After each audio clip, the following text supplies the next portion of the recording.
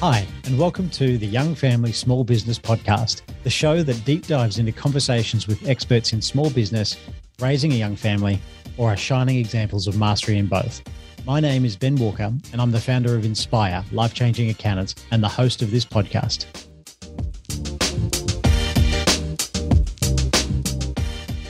This episode is sponsored by Inspire, Life-Changing Accountants.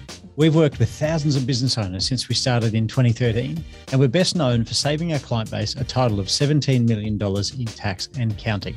For every dollar of tax we proactively save a small business, Inspire donates a day worth of access to life-changing food, water, health, or sanitation services to a family in need. If you're interested in speaking with an accountant to see how we could help your business, head to inspire.business/chat.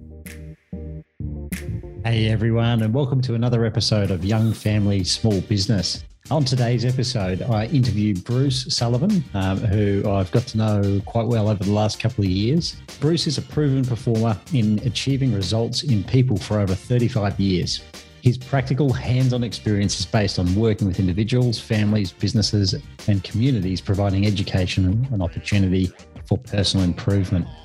Managing his own businesses since his teens. By age 24, he has established his own $1 million network of businesses and has an extended track record of working with a wide range of private and public organisations, both in Australia and overseas.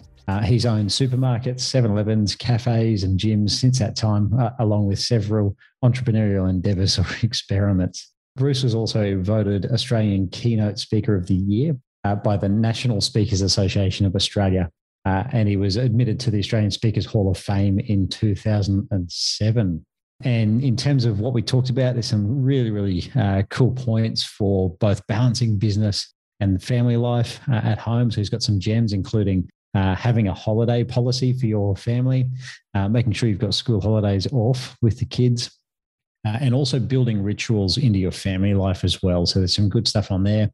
In terms of the business side of things, he's talked about how we move through the cash flow, Robert Kiyosaki's cash flow quadrant with his Learn to Swim business. Also the importance of team member engagement and the actual cost to your business, both in a profit and a business value, and also enjoyment for you as the business owner perspective. So really cool. And the other goal one there is making sure you send yourself to time out, not the kids. So again, always love the gems in the conversations I have with Bruce, and so happy to have him on the podcast. I really hope you enjoy it today. Hey, thanks so much, Bruce, for being on the podcast today. I think we booked this in a few months before the end of the year, and really looking forward to it. So thank you for joining. Thanks for having me, and I've been looking forward to it. It has been, like most things during COVID, a little bit of a roll up to the actual date. So yeah, great to be here. Yeah, awesome. All righty. So, Bruce, the first question we ask on the show is, tell us a bit about your family. Okay. Well, my most immediate family has expanded. We're now a modern family. So, modern family in more ways than one, because I've managed to track down my biological family over the last couple of years. So, I have two brothers, new brothers, and a sister, and just recently remarried. So, the modern family, I bring two children to that party. Rachel brings two. So that makes us officially a family of four, but only one at home. The other three have left the coop, doing their own thing, from an apprenticeship to studying and working. And the other one, who is probably the most academic, also studying and working. And a little bit of time to go on the degree. And one that I'm a 25-year-old who gets to live with us most of the time. Her name's Hannah. She's a champion. She's got an extra chromosome, and that makes her even more wonderful. So that's us. Awesome. And I know that the answer to this next question might have changed throughout the last 18 months. But what do you like to do to spend time together as a family? We certainly like to eat together. One of the rituals that we do, whether we're eating home or eating out, we really love family mealtime. So we really try to make the most of that. The other thing that we like to do is exercise together. And when I say exercise, all three of us were at the gym this morning. Hannah, Rachel and I were smashing it out down the gym, us with our PT and her with her exercise physiologist. And the other thing, walking in terms of exercise, being outdoors and doing what we can. And we love to socialise with other people together. We'll regularly get families together and the kind of meeting at the same time. But it's really nice to connect with people and just, we kind of like the smaller group, really. So you actually get to catch up with the people who you are with. Yeah, how good. There you go. And then in terms of running a business has its demands, how do you sort of keep time and build your relationship with Rachel? Oh, look, I think that the number one thing that I've always done, no matter what, all my adult life, is remembering that on my tombstone, there's not going to say anything about the companies I've worked for or the businesses that I've owned. So I'm going to say, number one in the region in sales, 3 years in a row, proudly supported by insert corporate logo. It's going to talk about father of, brother of, friend of, etc. So I think that and as a practice and as a discipline, have always made sure that the family got the number one priority. Now, work and business, gosh, if you're talking to people that are self-employed, we work 24/7, so you don't have to work 9 to 5, is the general rule in entrepreneur business planning. So things happen and things interrupt that, but it's not losing sight of making sure that in the planning, in the prioritising, that, family is number one. And I've always said particularly in the service industries that we've been involved in, that my family needs to be my number one client. In fact, it needs to get more energy than my number one customer ever would. Yeah, so whatever I do, I need to make sure that's the case. Yeah, no, fantastic. And hey, just we're on the topic of sort of balancing the both. I've got to know you a lot over the last couple of years. Could you tell me about almost like your holiday policy that you've had? Look, I was with a guy in America and the United States in, 1998, and we're checking in. We're both going to be speaking at this conference, and they told him that he didn't have his room because he didn't give them a major credit card to guarantee the room. And he said, well, I have a policy not to give out my major credit card to people I don't know. Well, I'm sorry, sir, we still have you in this room, but it's a smoking room. He goes, but I reserved a non-smoking room. Anyway, the short of it, he got upgraded to this most amazing room, and he pulled out this book, and it was a book of family policies and his own personal policies. And I go, well, if companies and airlines and hotels can have policy, why can't we have policy? And so I thought, yeah, great idea. So we made a policy that when my son was born, so this is back in the year 2000, based on the travel that I did, that how do I balance that out? And so the policy was 10 to 12 weeks per annum of uninterrupted where possible. And I was very fortunate enough to build a business around me where that could be possible, where unless someone was dying, please don't call me, with my family. Unless someone's knocked on our door that's like dropped a complete bombshell, please don't ring me. And I literally was not working remotely, because quite often as business people, we find ourselves just working remotely on holidays, so to speak. And that became the policy. So all the school holidays were just locked out of the diary, and everything was planned around that as the priority. Every now and then there'd be a compromise, because that's life. But the idea was that I would have that 10 to 12 weeks per year off to make up for a lot of the travel that I did. It was fun. Yeah, fantastic. That's a great thing to sort of work towards, hey? It's normally just annoying to most people I talk to about, because they go, how is that possible? I don't even want to hear that. Shut up. Don't even talk to me. But again, I think, everything's created twice. So, it's got to happen first in our heads as an ideal, like we were dreaming up our entrepreneurial dreams or whatever else we wanted to do. So I think that why not put the same strategy on that? This would be an ideal strategy. Let's put some policy around it. This is our policy. So until you actually decide that, it can't ever happen for real. Yeah, fantastic. And I've heard a lot of sort of people write on also the benefits of taking like a lot more holidays than let's say normal would be as a business owner. The effect that actually has back on the business. So it must have actually been great for you as a family, but also great for the business. Is that how it played out for you?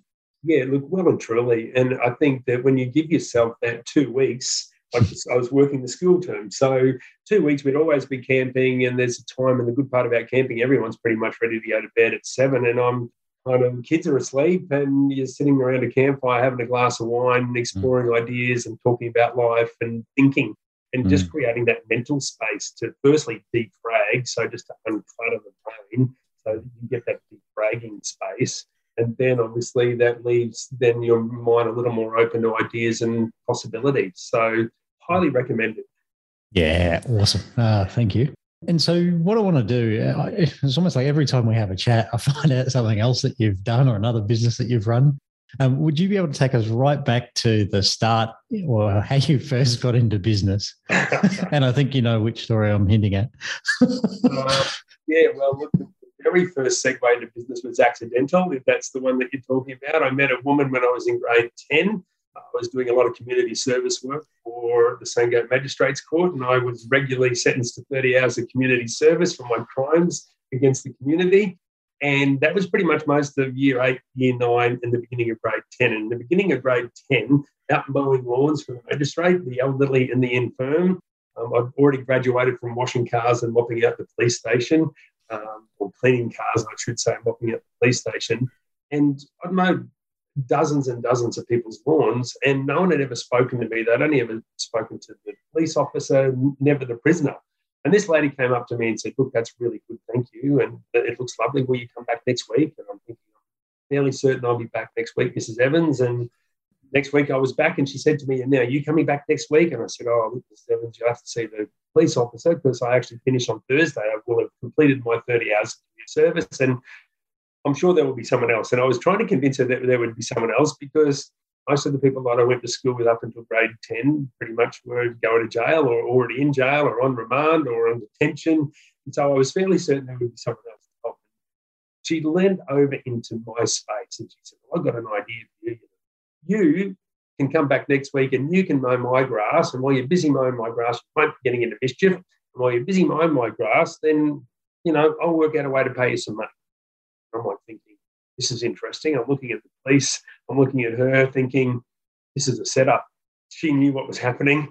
Someone's approached her, the Juvenile Aid Bureau, thought, you need to help us with this guy. Anyway, the short of it was that I went back mowed grass. She paid me $3, which back in 1979, 50 cents would get you a Coke and a Mars bar if you ever bought one. I kind of got a little bit stuck on the grab and go concept in grade 9 and 10, but hence why I was mowing lawns for the magistrate. And it was the beginning of an amazing relationship. And every week I went back, she had another job for me, another customer to go and mow their grass. She had been cleaning up all the garden beds and replanting gardens, all the stuff that her husband used to do before he passed away and that she wasn't physically able to do. And about 10 weeks in, she said to me, you need to understand a couple of things. The first thing that you need to understand is that if you solve problems for people, people pay you money. Second thing you need to learn that if you cause problems for people, people will pay money for you to go away. What does it cost me to keep your mates in Bogger Road, which was the local jail in Brisbane at the time? What do I get? Nothing. I paid you $15, and this yard hasn't looked so good since my husband was alive. All those gardens are redone, planted, and that became a repetitive message from her. That you're either solving problems or causing problems. You're either solving problems, and if you are solving problems, you become incredibly valuable. If you're causing problems, well, then people want to pay money for you to go away. What can I do? And little did I know she was talking to me about corporate restructuring and how do you get rid of those people that you just can't get rid of any other way, etc. If you're causing problems for people, people will pay money for you. So I got really good at solving problems early, and I thought in every business, the focus has to be not on what we do, but what is the problem that we're actually solving for our customers. So that revolutionised my thinking around that. And we had a great relationship for 6 years until she passed away. We were the best of mates. One of the saddest days of my life was obviously saying goodbye to her. And I think by the time I got to grade 12, I was mowing about 65 lawns a fortnight. I was making more money than my dad in cash, and I was still using his lawnmower, which I thought was a pretty good deal. So that was the beginning and part of the beginning of my entrepreneurial activity. Yeah, fantastic. No, thanks for sharing that. And so where did it go from there? Because even in sort of your early to mid-20s, you'd done some impressive things. So what happened next? Well, obviously back in those days, you either went to uni or you didn't. That was a part of the dilemma, and I was not really sure about uni. Year 11 and 12, I met a whole different group of people, people that I'm still friends with today, which is a real honour. Some people that actually went to school every day, that studied every day. They came from different households than what I came from. And it was fun to be around those people. And year 11 and 12 were amazing. I learned a lot about leadership. I learned a lot about solving problems for people, not causing problems for people. And I joined the bank, the ANZ Bank. I did have this moment in my life where I wasn't sure what to do. And I had all this cash from mowing all these lawns. And I thought, what do I do with this? And I thought, geez, where I live, I really should take this to the bank. So I went down to the bank and I thought, I can't keep it in the shoebox anymore. And the guy that served me at the bank, I knew from school. He was a couple of years ahead of me, but he'd now gone in and was working at the ANZ. And I took in a shoebox that had about $3,030 in it. And Frank said to me, he goes, oh, okay, Bruce, how you going? I said, mate, I want to open an account, probably just a passbook account because I don't know when I might need this money, but can you help me? He goes, yeah, sure. How much do you want to deposit? And I said, I've got about $3,000. And he goes, I can't help you. You have to see the manager. That's a reportable amount of money. You need to see the manager because he'll want to know, where did you get $3,000 in cash? Anyway, the short story of that was that I was painting on the back of his office. And as I'm talking to the bank manager, which was awkward, I say, oh, Fred Egan, I see you have one of his paintings. He goes, oh, you know Fred? And I said, oh, yeah, he's a connection of the family. And I knew he did painting and whatever. So Percy Adams, the bank manager there, tracked me down through school, found out a bit of my history and offered me a job at the ANZ Bank. So after school, I went straight from my part-time job at KFC to my full-time job at KFC for about 3 weeks and then joined the ANZ Bank and then started studying part-time at what was the Institute of Technology in those days, the business economics. And the luxury of joining the bank was in those days, every time someone came to see the bank manager, you would do a diary note. And that physical diary note would go in the folder for that client. And as much as I could never tell people about what I read because it was all confidential, I was looking at these and thinking, oh, gosh, I could do that. Mowing lawns, I'm building up this capital. I'm getting a bit of a head start in terms of having some starting point from a business perspective. So I kept going with the lawn mowing run. I then started a milk run for a guy who in those days we used to deliver to houses and he was getting too old to deliver to houses. So I did some houses and a few shops and I was making some money from there, mowing lawns, doing the bank, studying at night time. And one day I went, I've got to be able to do this for me. Yeah. So I went to the ANZ Bank and then I bought a Cobbity Farm bread run. There's a couple of little jobs in there, but I joined the Cobbity Farm bread run, which was a wholesale bread run out to the supermarkets when bread was actually a fixed price. Mixed bread and milk were fixed prices in those days in the 80s. And then I sold that, bought a cafe pizza restaurant. And then from the cafe pizza restaurant, I started building up these series of cafes around Brisbane. So by the time I got to 23, we had about 140 staff, depending on the week. Sometimes 135, sometimes 140 or 145. And a wholesale manufacturing business around donuts. And we were the donut kings of Brisbane in the 80s until we decided to sell out. Buying and selling houses. We were able to use that money for a deposit to buy a house. And then on it went. But it was fairly complicated and really busy. And I think at almost 57, I can't imagine, and I'm sure every business person listening to this must have times in their life where they're going, did we actually really do that? Honestly, with all of the wholesale manufacturing, I'd go to work at 10 o'clock at night. I'd work all night. My wife and I would then go and deliver donuts all over to 7-Elevens and Mobiles and cafes and our shops around Brisbane.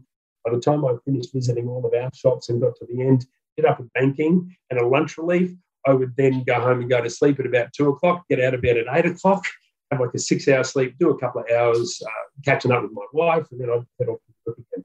That was like life for about 3.5, almost 4 years. Hard work, but you learn a lot and make plenty of mistakes in the process. Yeah, there you go. And could you tell us about one of your most significant maybe business wins? Like what was sort of one thing that sort of stands out in your business life of like, wow, that was a great outcome, whether it was planned that way or not? I think the older I get, the more I realise that the hard work produces the opportunity, which then presents as luck. Oh, you were lucky. Well, no, I was working hard and I was doing the right thing, solving problems for people. And then all of a sudden an opportunity presents. And in hindsight, it looks like dumb luck. And I think I opened up a store that was an existing store that I tried to buy. I couldn't get into that lease. There were issues with the lease and the transfers of the lease. And in the process of trying to get that lease established, I met one of the other shop owners there. which was kind of weird because it looked like he was setting up in competition to me. This guy was into donuts and I'm buying this ice cream, cafe, hot dog, the kiosk that you used to see in the middle, and this was at the Green Slope shopping mall. And I'm like, I'm away on this. And then all of a sudden it looks like before I even start, someone else is going to be selling coffee and donuts and luck, opportunity, talking to the staff member there, talking to the owner of that business. We met, decided to partner on another business. He had opportunities in other supermarkets because he'd been in retail for some time. I want to say supermarket shopping centres. Yep. And that became the beginning of what was the new empire. Opportunities here. That relationship, just investing in that relationship was enough to eventually combine those businesses. They wanted out. So see you later, John. John and Ray disappeared, and then I just kept accumulating. Got the recipe that I learned and paid attention to, and I think it really does pay attention to find people with expert skills or even just relationships in that space. And take your notebook, take a pen. Yep. Try not to tell them anything about you, which still feels weird for me when I get interviewed for different things, to go, I'd rather learn about you. I'm just curious about what every other business person that you have reached to is doing, because I think, then I learn more if I'm not talking and I'm listening. So I think that was just the beginning of that. And then the experience in dealing with landlords and, even having to ask for rent relief if shops weren't going so well, or managing staff, building a great culture. How do we manage our client relationship?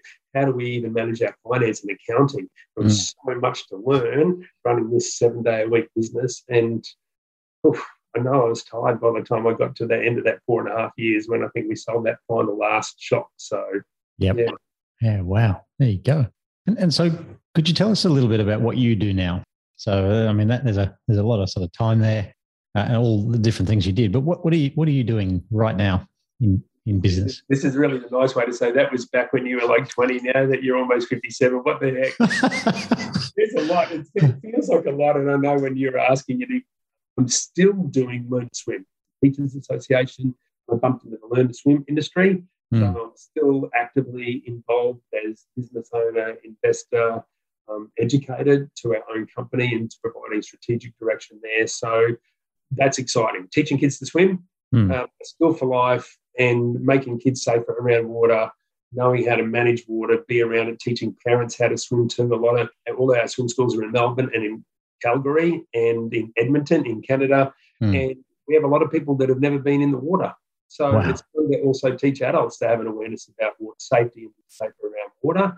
So that, for me, if you're familiar with the cash flow quadrant by Robert Kiyosaki, Rich Dad, Poor Dad, that started as a business I was involved in. It moved into, a mixture of self-employed and business, and very much in the investment quadrant these days.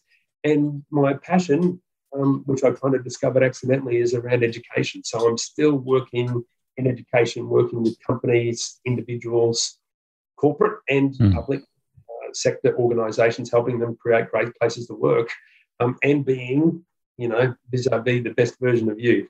The one that turned up at the job interview. How do you just be that person every day? And if you're a leader or you're an organisation, how do you create leadership and a culture and a structure and a systems and a resourcing to make sure that people want to come every day and bring that best version of themselves?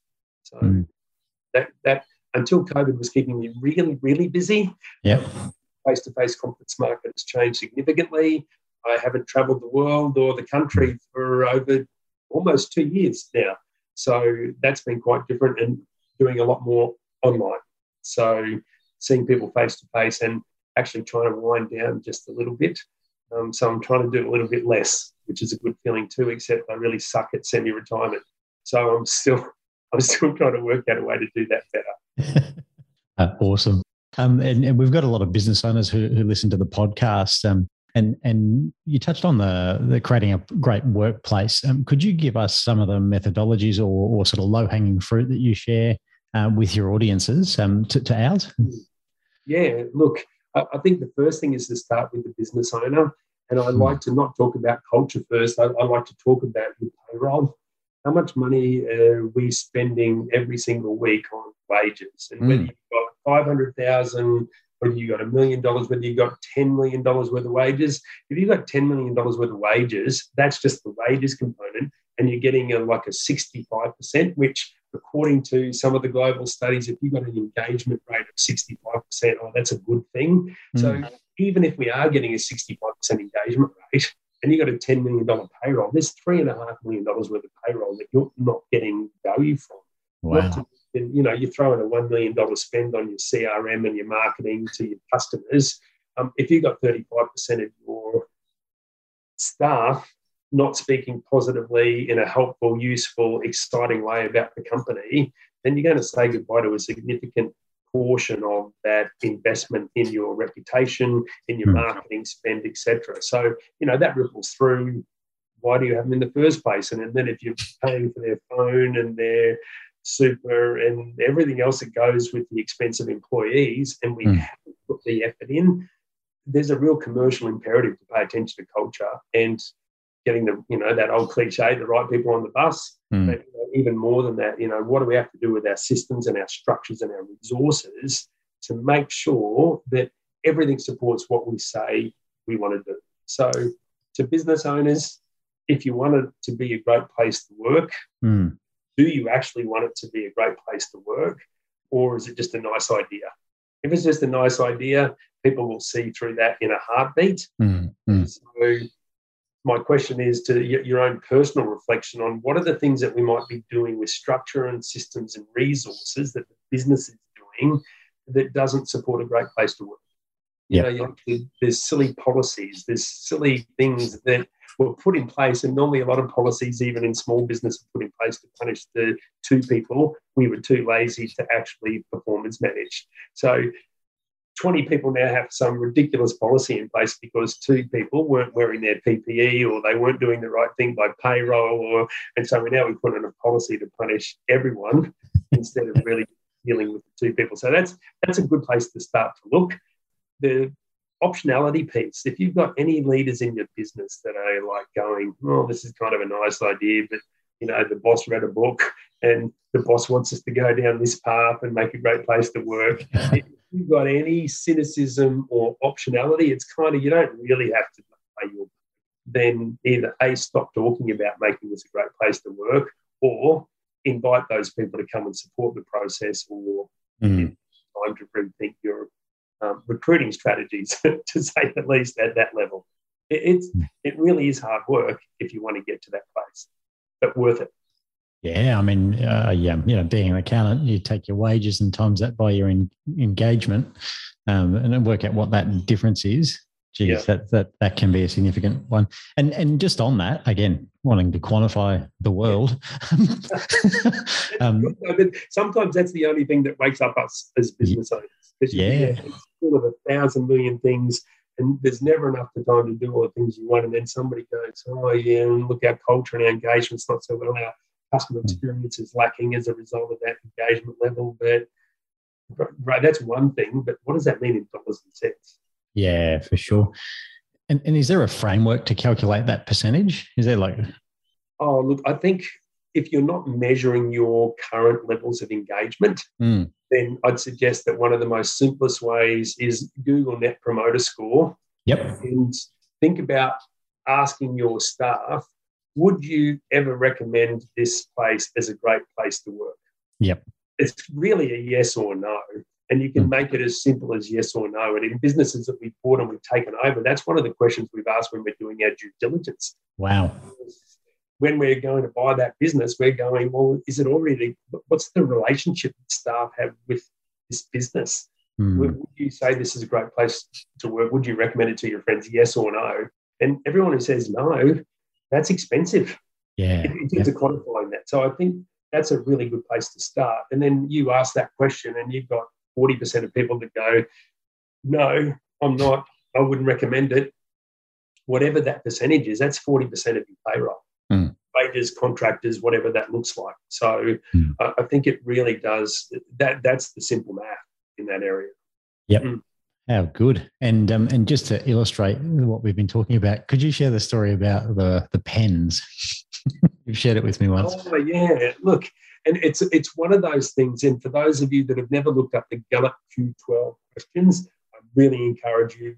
Marcus Buckingham, Gallup organisation, significant data sample that they've had, like well over 1 million people to put this data together. And one of the questions that they ask in terms of great place to work, do I have the resources that I need to do my job right every day? Mm. That's a really simple thing, you would think. And when we had a supermarket, I would go and have a monthly meeting with all the staff and I'd be doing a check-in. I'm there to talk about culture and structure and systems, not just a nice, warm, fuzzy feeling. We want to talk about the practical, what does it mean to work here in this business? Does everyone have what they need to do their work? A couple of people put their hands up with the same question. Pens. We don't have enough pens. And these are the days where you had to, when you did an FCOS transaction, you had to sign the receipt. No PIN numbers, right? Everyone had to sign the receipt. And I'm like going, I looked at Greg, who was my business partner. He had a 30% equity and I was the other 70%. I said, Greg, what's the deal with the pens, mate? He goes, oh, you guys, and it was a good culture, you guys all steal them. And it was a fun kind of jovial conversation. You guys all take them home. Yeah, but then when we're looking for a pen, we can't find a pen. And I said, Greg, solution, why don't we just grab 1,000 pens, stick them in the stationery cupboard, and that way we will not run out of pens. The staff can't ever for one moment go, I can't get a bloody pen, what's going on with this place? Because while they're doing that, they're not creating the ultimate customer experience. They're disengaging. That drama disengages and distracts people from actually just doing what's on the job description. Provide ultimate customer experience, make this a great place to work. And so we bought 1,000 pens, and even when we finally sold that supermarket off to the Kiwi farmer that was looking for a change in life on the Sunshine Coast, and he'd sold the farm and was coming to live on the Sunshine Coast, I think we had about 600 pens left. Because what the staff were telling us was that we got to a saturation point at home where their family or their partner or their mum would say, if you bring another one of those bloody pens home, I'm going to take all these pens back. Because people would just unwittingly, like you do, you stick the pen in your pocket, you get home and you go, another pen and leave it on the kitchen bench. It got to saturation point. But the main point to that, thank you for the reminder even on that example, was that it just took away the distraction and the drama. Pen. Can't find a pen, straight to the cupboard. I have a pen. I sign the delivery docket. I need to sign that with the customer. I'm putting stock away. It's all done easy. And so many times we don't do that. I tell one more story on that. Please. To get away from it's not just a team building event that makes everything okay. It's not just, we do drinks on Friday that makes it okay. How do you eliminate distraction and drama so everyone can do what we're asking them to do? A guy said to me, I need you to come in and motivate my staff. And I said, it was a brand new business like 11 months ago. I'd rather talk to you about what you've done to them since then, because surely they were all enthusiastic and positive at the start. And it was a pretty awkward conversation. And in the end, it came down to, let me talk to the staff. And I spoke to the staff and they said, we've got the latest technology here. We've got $200,000 machines out there. But see that fridge? That fridge doesn't even keep our lunch cold until morning tea time, and there's not even enough space for all of us to put our lunch in the fridge. And some guys are bringing Eskies, and then they're tripping over stuff, and there's stuff everywhere. Just the fridge. That would make this a better place to work. Wow. Anything else? Oh, we got one boss is a bit of an idiot, but, we kind of deal with that. But, yeah, a fridge, that'd be good. And I went back with a proposal saying, righto, because he wanted to do a team building day and make everyone feel good. What he needed to do was just buy 2 fridges and a little sandwich toaster and a microwave. And we spent $1,500 at Chandler's. I had to quote, I said, $1,500 is going to do a lot to engage your staff by not distracting them. And I think particularly for Australian businesses, we have a fairly unique culture compared to anywhere else where I've worked in the world. Don't go out of your way to piss them off. And generally they're a pretty good bunch to work with. Don't go out of your way to distract them or create drama. Don't tell everyone that we're in austerity measures and we've got to cut back on spending, and then you drive into work the next day in your brand new Audi A8 with all the gear on it. Buy a Camry for 12 months or 2 years or whatever it is. All of those symbols make a difference to really being able to create a great place to work. Yeah, and I love it. And I just also want to not look past the financial benefits of that. I mean, that's not the priority or the primary reason why you do this, but if you can increase your productivity or sales by 5 or 10% by making them a bit happier, or reducing your staff turnover and your recruitment costs and your training costs. That's expensive stuff. But if we do that might have a massive impact on profitability of the business. But when we're looking at business value, we take profit and times that by a number. Maybe it's 3, 4, 5, sometimes more, depending on the industry. But what you're doing by making your team happier is not only benefiting their lives, their fulfillment when you come to work, hopefully yours as well. You might fit your lunch in the fridge, but like seriously adding value to your own business and own life. So it just makes so much sense to lean into that. And when you look at the numbers, Ben, and I know I'm talking to the accountant, right? But ultimately, when you look at the numbers, if you need a bit of an emotional reminder about how important this is, money's not everything, but it's up there with oxygen. It's never going to be in your bank account. It's already in someone else's bank account. So what's the value proposition that we're providing for customers? You're going to have a 100% focused staff on creating the ultimate customer experience. No one's perfect, which means that if we're doing it 95% of the time, at least then they're going to give you some slack. So they keep taking the money out of their bank account on a regular basis and putting it in your bank account because you're solving a problem for them, because you've got everyone focused on it, not just you as the business owner. So I think that, there's a big responsibility to even start to share those numbers with your leadership team and to start educating people about what does it really cost us to look for, particularly in today's market, which is just crazy if you look at the stuff. Look for, decide on, bring on board, train, bring them up to speed before they're ready. What does that cost? Not just for that person's wages, but for the people that will be supporting that process. That's a lot of time. So the least amount of times you get to do that, the better. That's money in your bank account and less drama and distraction. Yeah, for sure. How good. Awesome. All right. Easy to talk about, mate. Yeah, absolutely. Yeah, I guess. Do you have any sort of final strategies on just protecting the time with the family when it comes to business? We did touch on it at the start, but just some. Yeah. Look, I think that when it comes to relationships, at the beginning they're amazing. You and I are the best version of ourselves. It's the first date mentality, I call it. When you're on first date, you're having a shower before you go out. You're making sure that you're laughing at all the jokes. You're ready early. You're doing the romance. It only takes about 12 weeks to go from having a shower before you go out to going, just a degrease and a respray. That'll do. Just going to the RSL. Normally you put the perfume on, you dab it on, but, when you first start going out, you spray it into a mist and you step into the mist and let it and then 12 weeks in, you pick it up and you go, that's $80 a bottle, even at the Chemist Warehouse. I don't think so.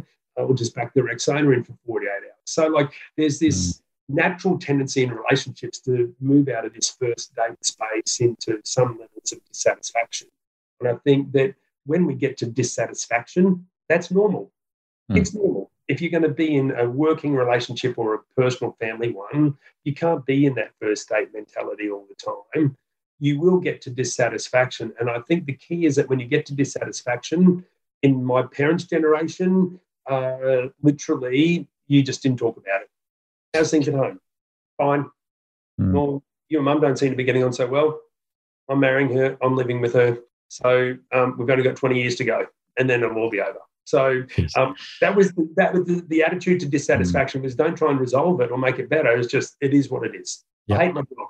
Yep, that's all right. You need to be lucky you got a job. Well, I'm not really sure I'm getting on so well with my wife. Well, you married her, you live with her. It's, that's what you said yes to. There was this moment of not doing anything to resolve. New generation, even more so now. If there's dissatisfaction, let's just go. Yep. Hop on the bus, Gus, make a new plan, Stan. Out you go. See you later. You get cancelled, you get ghosted, and you disappear. Which means that we have probably not very good at doing the resolution bit, which is the next stage in relationship development. Orientation, this beautiful beginning, first date mentality. Dissatisfaction is normal. Resentment is optional. Yep. So that when we're busy in our life, we still need to find time, not just for the first date mentality stuff, dates, romance, fun, connection, ritual, all of the good things that really add rocket fuel to our relationship. The stuff that I think that people don't talk about, which is the hidden stuff, is that when dissatisfaction comes, don't let it turn to resentment. Yep. Hey, honey, I'm really sensing that you're a little upset right now. What's going on? Can we talk about it? And to be able to keep that in the best adult framework that you can. Call a time out if it's getting a little ugly. And can we agree that we want to do this positively because we love each other? Yes, we can. And then if it goes out of shape, can we just go and take a time out so we can come back to our intention and the intention is resolution, so we can get back to red hot again. And it won't be red hot all the time. There'll be times of dissatisfaction. There'll be times for resolution. There'll be time for first date. So making time for all of those things, I think, is important. And one of the things that I think that people can do is ritualize that. Yep. So, I'm going to come and see you, Ben, because I know my finances, I've got to have that into the ATO by May. I've got to get the company statements done and it's all done. That's kind of like the annual ritual with the accountant, amongst all the other interactions that you have with a good accountant during the year to stay on task and to make sure that you're doing the right things. So I think, how do you ritualize that for family? And I still remember when the kids were little, I would come home and I'd have the great reunion and, they were as excited as the dog to see me. When your kids are that age, they're as excited as the dog to see you. And then I'd say, righto, Mum and I have got 15 minutes. I'm going to set the timer on the stove. And when that timer goes off, we're on. But Mum and I are just having a chat now for 15 minutes. Yep. And then away it goes. So ritualizing that. I never drove home still on a phone call. No phone call. If I've finished that phone call, I'm not going into my home until I've finished it. Got it. Yep. Drive all over the place and get home, because when I can be home, then that's it. I'm done for the day, and for the next 2.5, 3 hours, I just need to be totally present. So leaving your phone in the car, turning it off, tucking it in your briefcase, whatever, just ritualizing those things I think are important. And when you and I are not being our best and you really had a big day and you feel like you've got nothing left, and I know that you like this example, I'd never ever sent my kids to time out. The person, if I saw them do something that made me cranky, I just saw what you did, I'm not very happy about it, I'm going to go to time out. When I'm back from time out, then we're going to have a talk about it. And I would go and sit in the time out chair and I'd sit there and think, okay, what's most important? And let my rest of my brains come back, not the cortisol-flooded, dumbed-down version of me. I want to come back with a more intelligent version of me, and then we'd work the strategy, and someone would have to do the apology and get on with the rest of our, I'd listen to both counsel and then obviously make a decision, and away we'd go. So there's lots of little things that I think you can do, but if you can't, just get them to be the automatic version. When this happens, do something good. It's worth making it happen. Yeah. How good. Bruce, every time we chat, I learn something. So thank you for what you've shared today. And I hope the audience has enjoyed it. If we want to learn a little bit more about you and what you're doing, where do we go? Yeah, look, probably the best place at the moment is brucesullivan.com, www.brucesullivan.com. Sign up for our newsletter. We've got a lot of things coming this year, particularly around the safer, happier workplaces. Not just safer, happier workplaces, safer, happier families. How do you make it a safer, happier home? And how do you make it a safer, and I'm talking not just physically, of course, we do so much work on that space, but psychologically safer, and then as a result, happier workplace where people are actively engaged. And it's complex, but we have done a lot of work on that in the last 35 years, proven results with a lot of companies, private and public around the world, including our own. And so there's going to be a lot more information coming on that. And if you've signed up to our newsletter, then we'll give you those regular newsletter, and there'll be updates there about what we're doing with the safer, happier workplace as well. Fantastic. Well, the link to that will be in the show notes, and I'm very grateful for the conversation we've had. Thank you again. It's a pleasure to know you. You're doing great work, and the sheer fact that you are providing this level of education for people through your podcasts, that's a gift to your clients. So well done, mate. Make sure you send me a copy. Yes, we'll do. No, we will. All right. Thanks so much, Bruce, and I'll chat to you soon. Thanks, man. Hey, thanks so much for listening. If you'd like to get in touch with today's guest, you can find their contact information in the show notes in the podcast section of our website at inspire.business. If you enjoyed this episode and you'd like to support the Young Family Small Business Podcast, be sure to subscribe, leave a rating and a review. Also, do join our Facebook community. You can find that by going to youngfamilysmallbusiness.com. And if you're interested in speaking with an Inspire accountant, head to inspire.business/chat, where you can book a free 20-minute strategy call. And lastly, to catch all the latest from me, you can follow me on my Instagram, which is the @ Ben Walker CA, all one word, or @inspire_accountant. Thanks again and see you next time.